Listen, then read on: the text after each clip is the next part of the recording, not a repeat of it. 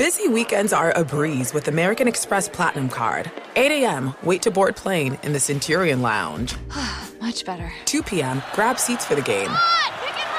6 p.m., book an exclusive reservation with Resy Global Dining Access. Right this way. Because the American Express Platinum Card offers access to the Centurion Lounge, must-see live events, and exclusive reservations at renowned restaurants. That's the powerful backing of American Express. See how to elevate your experiences at americanexpress.com/withAmex. Terms apply.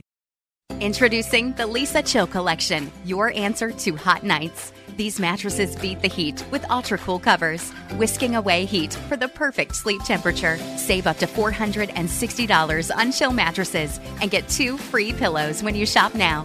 iHeart listeners can save an extra $50 off by visiting lisa.com/iHeart. That's LEESA.com/iHeart. Exclusions apply. See lisa.com for more details. Infiniti presents a new chapter in luxury, the premiere of the all-new 2025 Infiniti QX80, live March 20th from the Edge at Hudson Yards in New York City, featuring a performance by Jon Batiste. The all-new 2025 Infiniti QX80 is an SUV designed to help every passenger feel just right. Be the first to see it March 20th at 7 p.m. Eastern, only on iHeartRadio's YouTube channel. Save the date at new-QX80.com. Don't miss it. 2025 QX80 coming this summer. Hi, I'm Ron Barr, and this is today's edition of Ron Barr's Sports Byline USA podcast on the 8 Side Network. I'm often asked over the many years that I've been doing Sports Byline about the favorite people that I've either talked to or interviewed, and certainly on that list would be Bill Russell, would be Michael Jordan, Jim Brown, Billie Jean King, and also Tony Gwynn. I've talked to Tony over the years, and the enjoyment that I've gotten out of it is just how insightful and the passion that he had for baseball. The former outfielder for the San Diego Padres elected to the Baseball Hall of Fame, going in with Cal Ripken Jr. And I know you had an opportunity before being inducted, Tony, to go to the Hall of Fame, and your quote was, "I never thought going into the Hall of Fame would be so deep." What was it that struck you so deeply? I think the history, probably more than anything else. I mean, and even now, I was just at the Hall of Fame a couple of months ago, and when you walk through the halls and you see how rich the history is in this game, you kind of come to the realization that that going to the Hall of Fame is a huge honor, and because you don't really, I don't, at least I didn't really think about going into the Hall of Fame as a player, because it was out of my control. I always tended to worry about the things that I could control, but once you get back there and once you get a sense of how much history there is and how hard it is to get there, boy, I mean, it really kind of hits you in the face. And so, believe me, I'm so honored. I still pinch myself every day, but it is such a huge honor, and to be remembered as long as there's baseball is really the cool thing out of all of it. So I feel really blessed. When you take a look at the vast history of baseball, and you had a chance to kind of put your arms around it by walking through the Hall of Fame, what sense did you get of the game that maybe was different from them when you played the game? I think for me, the thing that I guess I really didn't pay attention to as a kid. I grew up in the 60s, 70s, watching the game, and I really didn't have a sense of, when you walk through the hall, the one thing that really struck me was how the game really changed when Jackie Robinson broke in, because up until that point there wasn't any African Americans playing, and once he came into Major League Baseball, the impact that the African American player had on the game was huge. And so as a kid, I really didn't know that much about it. My dad talked about Jackie Robinson all the time, but the last time I was there, they had a chart that was hanging up on one of the exhibits, and they talked about Jackie Robinson playing in 1947, and then from 48, I think it was to 57, there were 7 Rookies of the Year that came from the Negro Leagues. There was 5 MVPs that came from the Negro League. There was 2 Cy Young Award winners that came from the Negro League. And so as I kind of walked around and I was looking at this exhibit, it hadn't really hit me the impact that people had on the game. I mean, the game was played, and people excelled at the game, and there were great players that played the game, but for a young black kid growing up in Los Angeles, when I went to Dodger Stadium, I really didn't have that much insight on that until my dad started talking about it, and so that's huge. Great players are great players. It really doesn't matter what color they are. Babe Ruth is still probably the greatest of all time, and to walk through the hall and be able to hold the bat that he used and see the glove that he used, the one he used when he pitched, the one he used when he played the outfield, all of that history to me is very intriguing. And as a coach, it's great stuff to know. So when you pass this stuff on, to your players, and you talk about the game, you talk about how things were done and how it changed and how the game has changed again, and it goes in cycles. I think all that stuff is very insightful when you're especially relating to these young guys learning to play the game. I know 9 of the first 13 MVP award winners were African Americans after 1947, and right. Most of those came from the Negro Leagues, and your dad did teach you a lot about the Negro Leagues. What might he say about you going into the Hall of Fame if you were able to talk with him? He's passed away, I know, but what might he say? I think, knowing my dad, I think he would have a big smile on his face because as I was starting out, when I left home to go to college in 1977, before I left, we were having a conversation, and he was always talking about, you just, whatever it is you try to do, you usually excel at it. You played I came to San Diego State on a basketball scholarship, and I played basketball, and I was pretty good. I played baseball, and I was pretty good. But I could get tennis balls back across the net. I could play ping pong, and he always used to talk about how whatever it is you tried to do, you're usually pretty successful at it. And so when I left to go to college, he told me that whatever it is I chose to do, I was going to be successful at. And even though I know it's my dad, I know obviously he's going to have a lot of confidence in me, but I didn't have that kind of confidence in myself. And so once I got to the big leagues, he told me I was going to be successful. I really was unsure of myself, and so I think if he was alive today, he'd be nodding his head telling people he told me so, because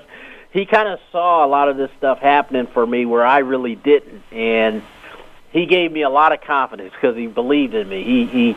He really wasn't going to allow me to fail. He was always going to be that positive person to get, to try to get me to believe in myself and that I could be successful. And again, a lot of this, when I was a kid, a lot of the stuff my dad was saying, I was like, yeah, right. But it turned out to be true. So I know on the 29th he's going to be there in spirit somewhere with a big smile on his face, knowing that he saw some things for me happening, and it turned out to be true. Tony, I was asked about you. If there was one word I could use to describe Tony Gwynn, what would it be? And I didn't even have to hesitate. I said consistency. And I've always wondered about you, Tony, where that consistency came from, because you can only be consistent if you stay even-keeled. You don't get too high during the good moments. You don't get too low during the bad moments. Where did that come from, and does it surprise you that you were able to be consistent for such a long period of time? The period of time, is surprising. But, again, one of the great things about the game of baseball is that players who have played the game before, if you ask, they will tell you.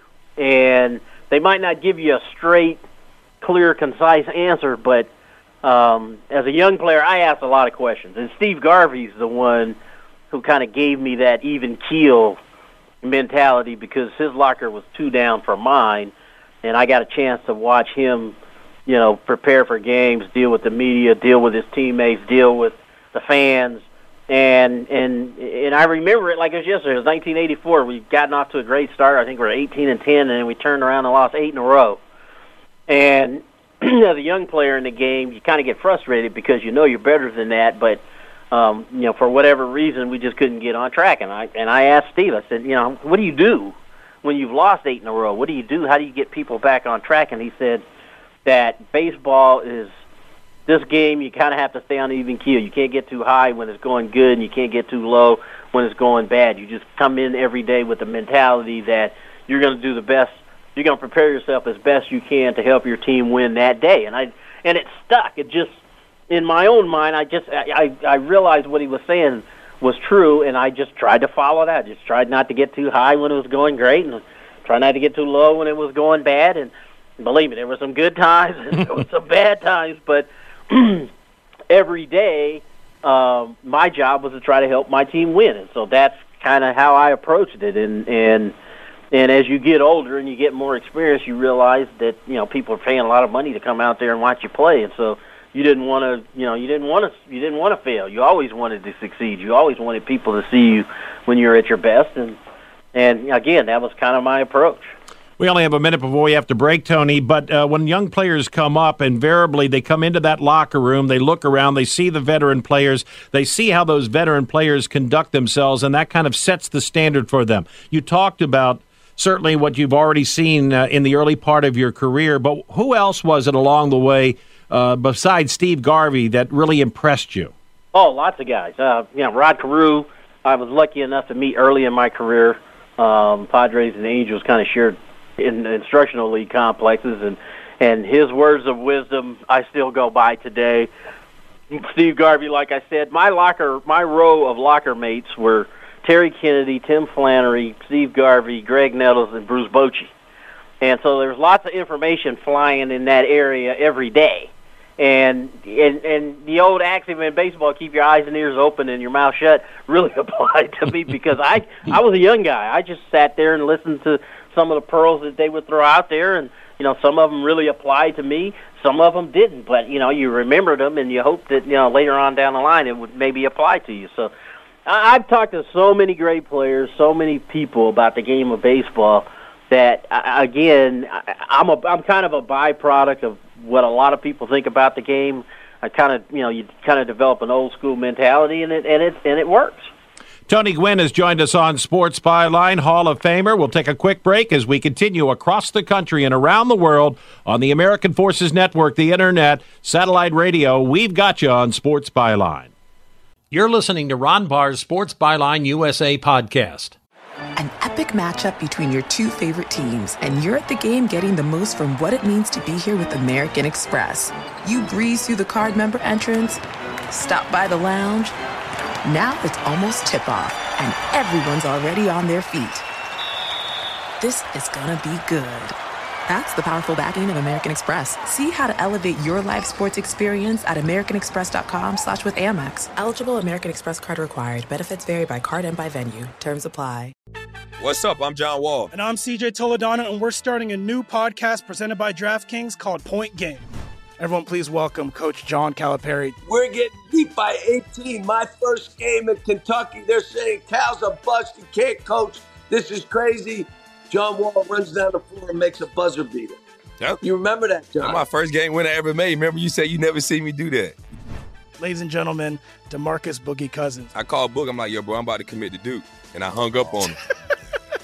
Bro, I'm talking about, do you want to tell me how many times he called me all type of names? Bro, you really sold me out. You doing this. Bro, I was sick. I remember that like yesterday, man. Love you, John Wall. Thanks, Coach. Love you, too. You made me everything I am today. Nah, you made me. You made me. I love it. Check out Point Game with John Wall and CJ Toledano on the iHeartRadio app, DraftKings YouTube, or wherever you get your podcasts. It wasn't even supposed to be That's my dance, bro. Tony Gwynn has joined us here on Sports Byline, Hall of Famer, and he has the highest career average among players whose career began after World War II, and he hit over 300 for 19 consecutive seasons, surpassing Honus Wagner's National League record. Tony, your consistency as far as hitting, how did you come about the philosophy that allowed you to do that? Where did you come up with the love for hitting the baseball and doing it within the means that you could be successful? I mean, in other words, not trying to be a home run hitter, just doing what your talents would allow you to do. I think the answer to that is really easy. I knew what type of hitter I was coming in. Everybody wants to be that guy who can get the ball out of the ballpark, but that wasn't who I was. That wasn't what I did best.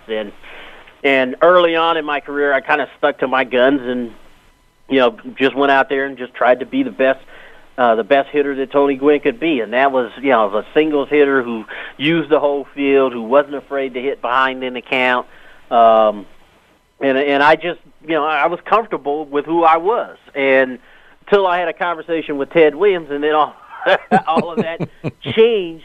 But for 12 years, that's who I was. I was a lifetime 327 hitter who sprayed the ball around and was very comfortable with that. But once I had my conversation with Ted Williams, and he talked about being more aggressive at the plate, using your knowledge, using your experience, I kind of believed it, because I thought I could still be the average guy that I had always been, but now try to be a little bit more of a run producer, try to be a little bit more of a guy who could drive in the run and not always have it be a single. And so the first 12 years, like I said, I was perfectly content, and then Ted Williams really opened my eyes and made me really think about how I could better help my team win games. And so from 93 on, I was a much better hitter than I was the first 12 years of my career, and I became a better hitter just the old-fashioned way. I just outworked people. I was almost driven to be the best hitter that I could be, and at the end was trying to be the most complete hitter that I could be. And Ted Williams is the one who convinced me of that, and I had some really good years after that conversation, and really it's a tip of the cap to Ted Williams, because he didn't have to give me that information. He didn't have to implore me to try to dig down deep and be a better hitter. But at the other end, you have to be open too. You can't just come into everything thinking you know everything and that nobody else can give you information that's going to make you better. So, and I was driven. I wanted to be the best hitter that I could be, and then it was just a matter of going out there and just executing what I practiced every day. And for the most part, I think I was able to do that and do it at a pretty consistent level. I love the quote after your chat with Ted Williams. You said, "I gave him my bat, and he started picking his teeth with it."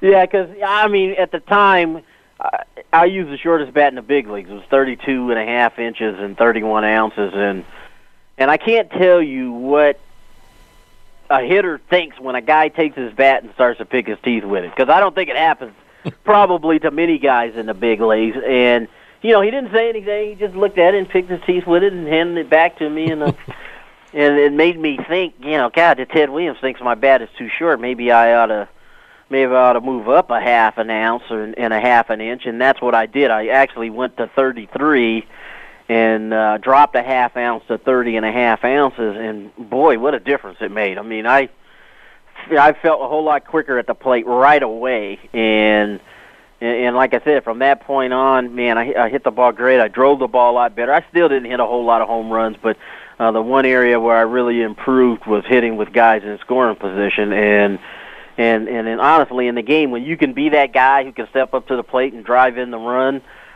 that's a huge thing to kind of have in your hip pocket. So, no question, Ted Williams made me a much better hitter. Of all the things about you as an athlete, Tony, the thing I respect and admire the most about you is that while I know athletes have to have egos in order to be successful, you were so disciplined that you didn't let your ego carry yourself away and not perform, because you once said, "Go ahead and say it, I was a Punch and Judy hitter. I'm fine with it.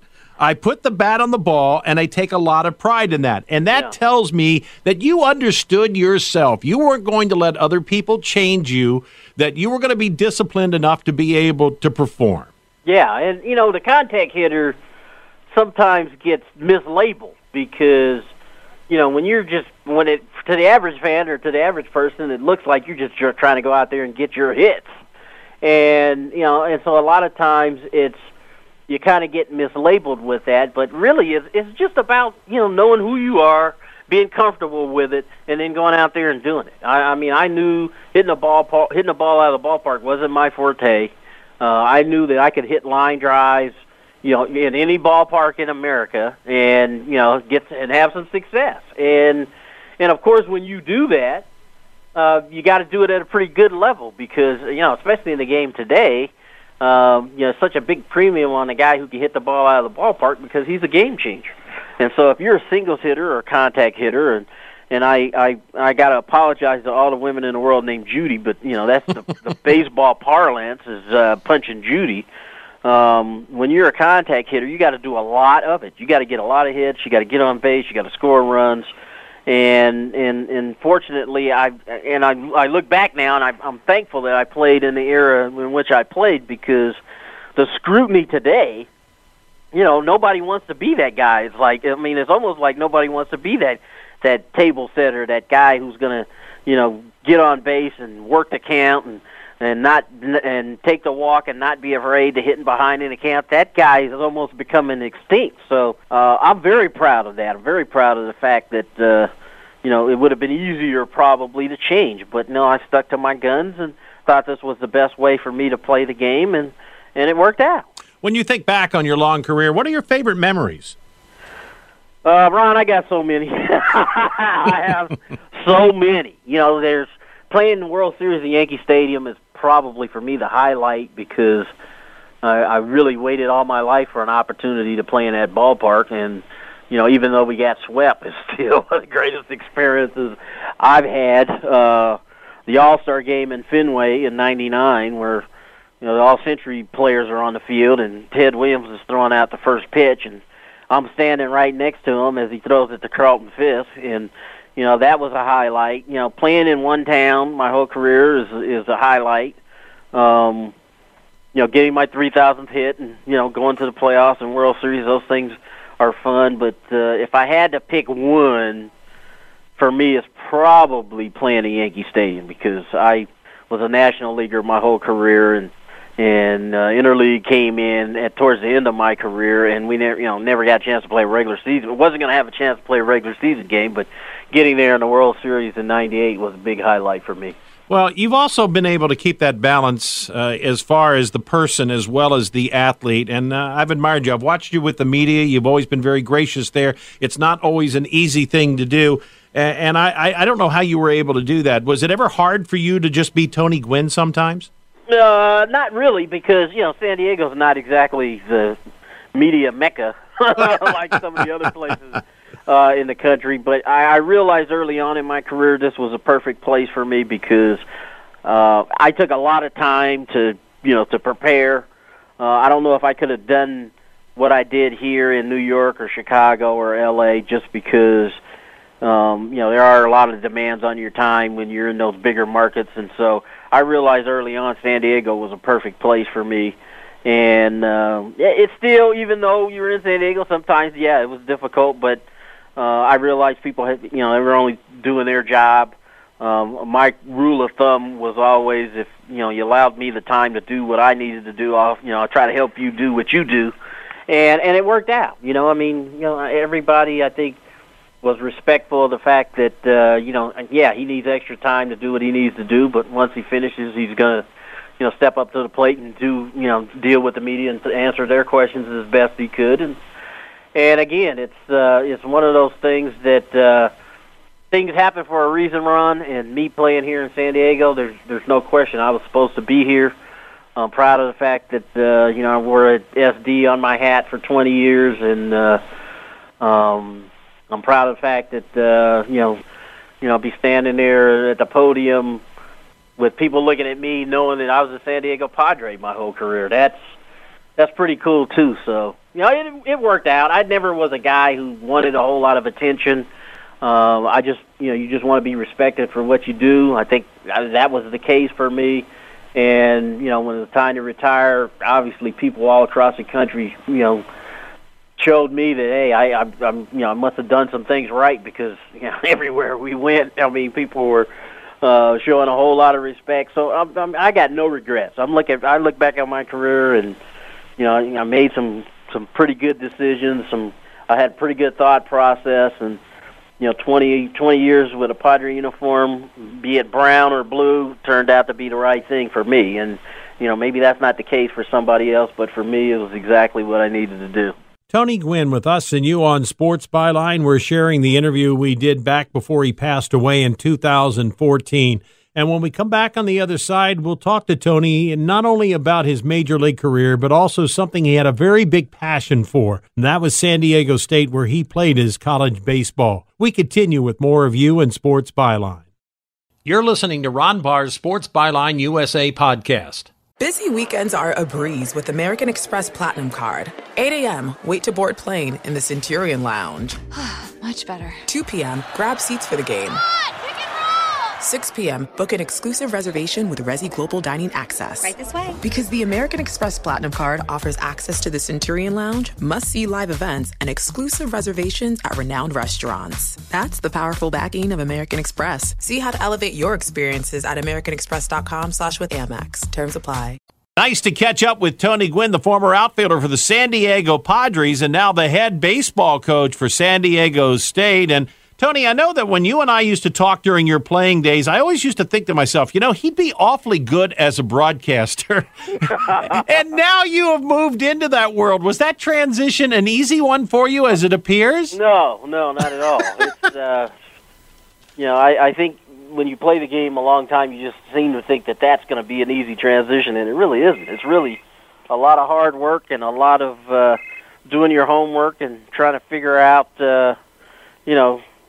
trends and basically just knowing what you're talking about and being able to, to talk about it. So, and it's been fun. I've really enjoyed it. It's been kind of my way of, keeping in touch with what's going on in the big leagues, but at the same time, taking a lot of stuff that you learn playing and from doing these games and bringing it to the coaching side too. So, I enjoy that part, but I my first love is coaching. That's what I'm doing, and so I'm kind of in my element again, so I feel really good and really happy about that. Yeah, I want to talk about that in a second, but let me stay with the broadcasting for just a second. One of the questions I wondered about, Tony, when I saw that you were transitioning into broadcasting was you were so technically oriented. When you and I used to talk about hitting, you would break it down to the most minute moment, and I just wondered whether when you were trying to broadcast, whether you could simplify it down to the fan being able to understand it, not the technical aspect. Yeah, and that's where I got into trouble, really, early on when I first started.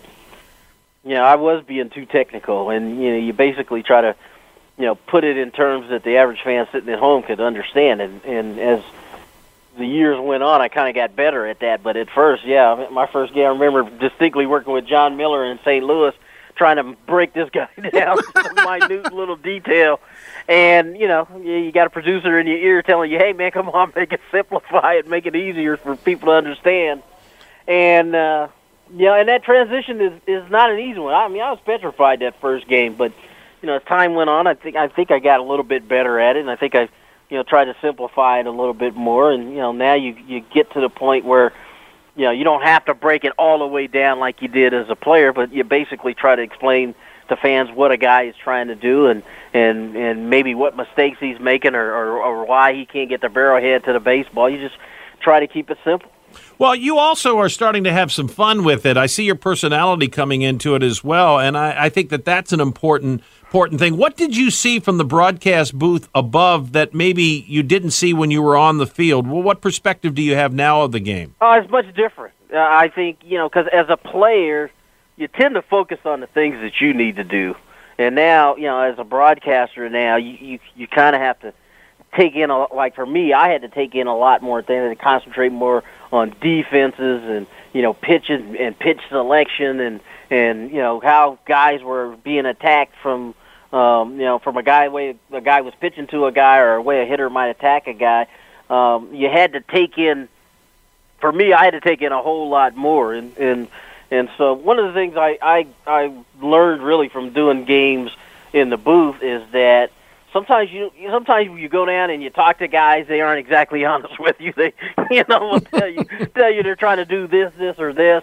And from a hitting perspective, what I always do is I get to the park early and sit in the stands and watch guys take BP, because that will tell you, at least for me, that will tell me whether a guy is swinging good, whether a guy understands what he should be doing, because how you swing in BP usually carries right over into the games. There aren't many guys who can go up there and swing one way in BP and then all of a sudden change and go to another way in the game. And so that was my biggest thing. I'd get there early and just sit there and watch guys take BP. I could cheat and have the center field camera kind of just aim right at home plate and just take a look at guys. And that really helped me a lot because, like I said, I think BP really gives you a really good indication of how a guy might be swinging. and you can kind of set that up as the game goes on. And for me, that worked pretty good. I know that in talking with Frank Robinson when he was the manager with the San Francisco Giants here, and I've talked to Don Baylor and others, they just lament about athletes not preparing themselves as well for games and about the fact that they're not fundamentally as sound anymore. And so knowing how strong you were on fundamentals, I just wondered if it just was like fingernails on a blackboard when you watch some of these players today that just are not as talented as either they could be or they should be or don't work as hard at it. Was that something you had to adjust your thinking and your criticism and your comments on as well, Tony? Of course. Of course. I'm an old school guy. That's why.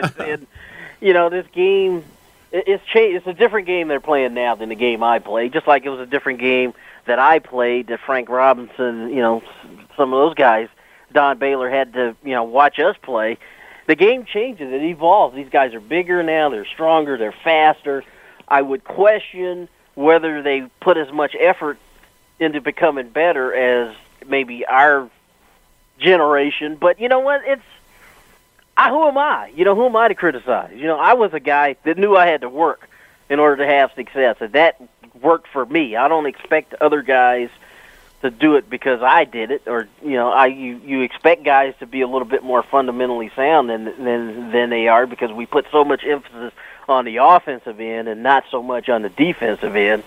Those offensive guys, it's almost like offensive guys are a dime a dozen now, but those really quality defenders, you can kind of name them on one hand. I mean, there just aren't a whole lot of them, and if you think it's bad at the big league level, man, let me tell you about the college level, the high school level, just guys putting forth that kind of effort to make themselves into better players. And, and as a coach, I'm ranting and raving about that all the time, about guys, you can't just walk onto the baseball field and expect to have success. You have to prepare for it.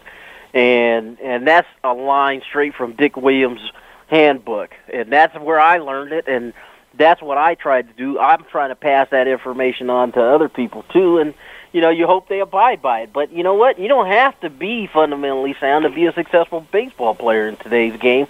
And, I don't agree with that, but, there aren't many people arguing because, when you watch these guys play, you can see that.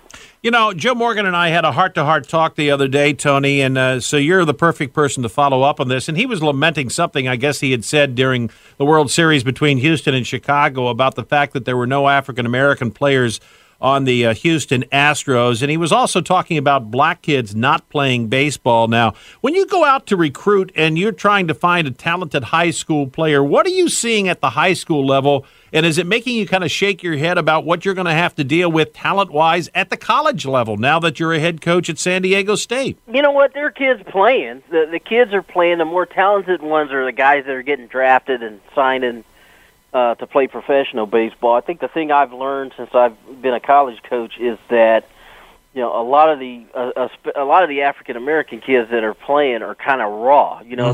They played football, they played basketball, and they play baseball, but they're not real polished at it yet. And so a lot of coaches, it's about winning, and a lot of coaches just aren't going to put that kind of time into a guy where it might take 2.5 years, 3 years to get this guy to be the player that he wants him to be.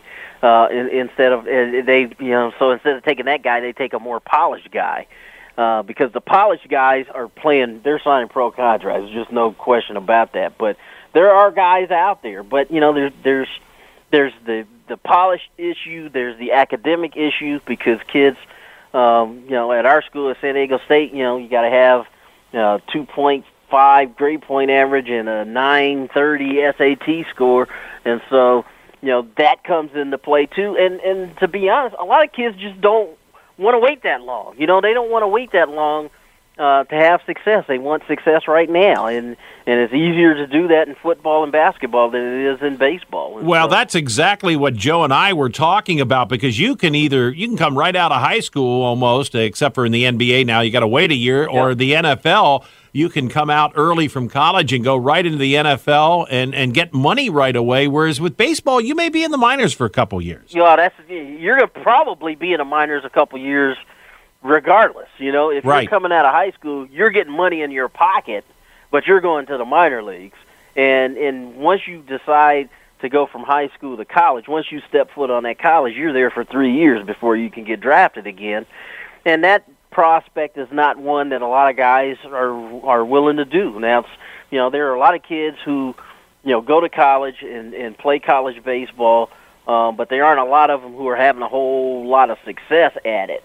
And again, to me, it boils down to that age-old problem is that as coaches, our job is to win, and we need to win right now. And a lot of coaches just aren't going to be patient with a guy when they have to teach him how to do the things that they need to do at this level. And so as our season went around, I can't tell you, we played North Carolina State, and they had 2 African-American guys, and that was the most we saw all season long.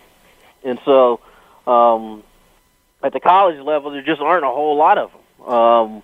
At the high school level, there are lots of guys playing it, but not many guys, wanting to taking it to the next step to go to college because, like I said, those guys who are polished, they're getting drafted and they're signing professional contracts and they're starting their professional careers. And, in most cases, they're getting some money to get their career started, and then they're starting to work their way up the minor league ladder. Tony, when you take a look at the programs, the college programs that have been successful, I think of Texas, I think of Miami, I think of Stanford, I think of Arizona State. Those type of programs, what is it? Did you study them to see what they did so that they had long-term success so that you could apply it to San Diego State? I tried to, but, each school is different, we're a state school. We're a Stanford or, a Rice or, some of these other schools are private schools, and they have their own rules. They make their own rules for their university. As a state school, it's a little bit different.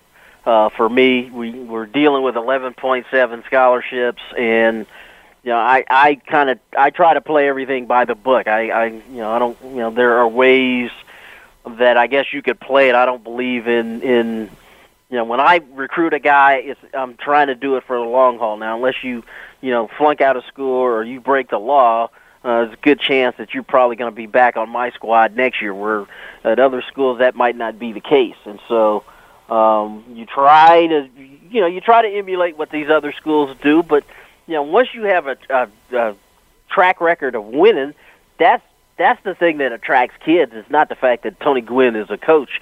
Is if you're going to the regionals every year and you got a chance to go to College World Series every year, kids want to go to those schools. They want to be on TV. They want the best stuff. They want every opportunity to get to the regionals and get to the College World Series. And when you don't have that track record like I don't, or like my university doesn't, you better work real hard to try to change that, because kids are flocking to those schools that you mentioned. That's where they want to go because they know those schools have a history of winning.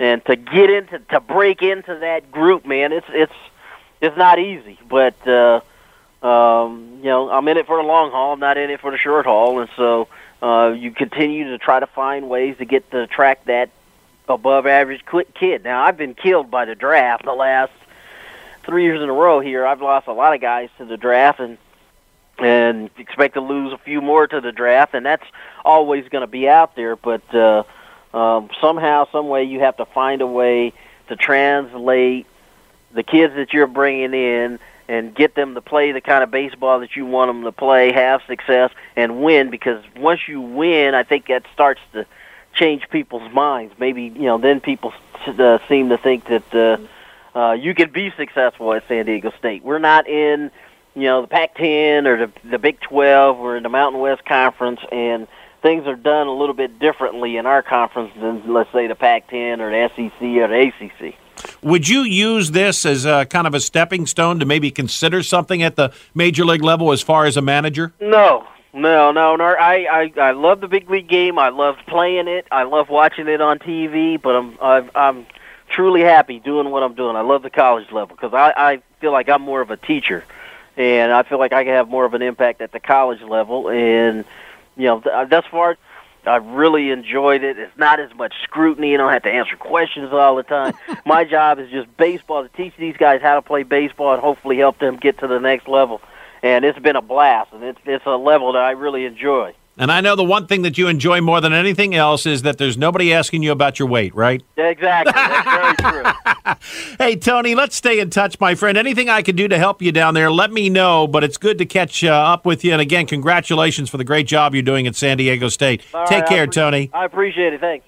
Tony Gwynn, the former outfielder for the San Diego Padres and now the head coach of San Diego State. And I cannot think of a better person to be a head coach at the college level than Tony Gwynn, because you heard him say he simply loves teaching. And that's the way he approached the game when he was a Major League Baseball player, and that's what he's giving back to the kids now. That's our tribute to the late Tony Gwynn.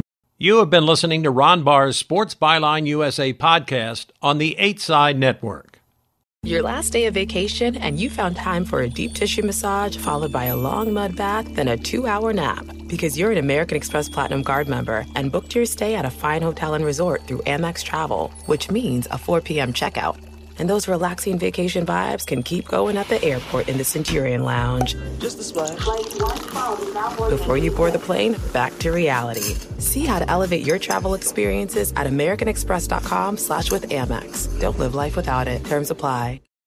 Introducing the Lisa Chill Collection, your answer to hot nights. These mattresses beat the heat with ultra-cool covers, whisking away heat for the perfect sleep temperature. Save up to $460 on Chill mattresses and get 2 free pillows when you shop now. iHeart listeners can save an extra $50 off by visiting lisa.com/iHeart. That's LEESA.com/iHeart. Exclusions apply. See lisa.com for more details. Get in zone, AutoZone. Welcome to AutoZone. What are you working on today? My check engine light's on? That could hurt your gas mileage. The AutoZone free Fix Finder service can help find the fix for free. Get in zone. This whole report for free? That's right, printed and on your phone for free. Get in zone. But what if the fix is too tough? We'll recommend a local shop. Fix Finder, only at AutoZone. Get in zone, AutoZone. Restrictions apply.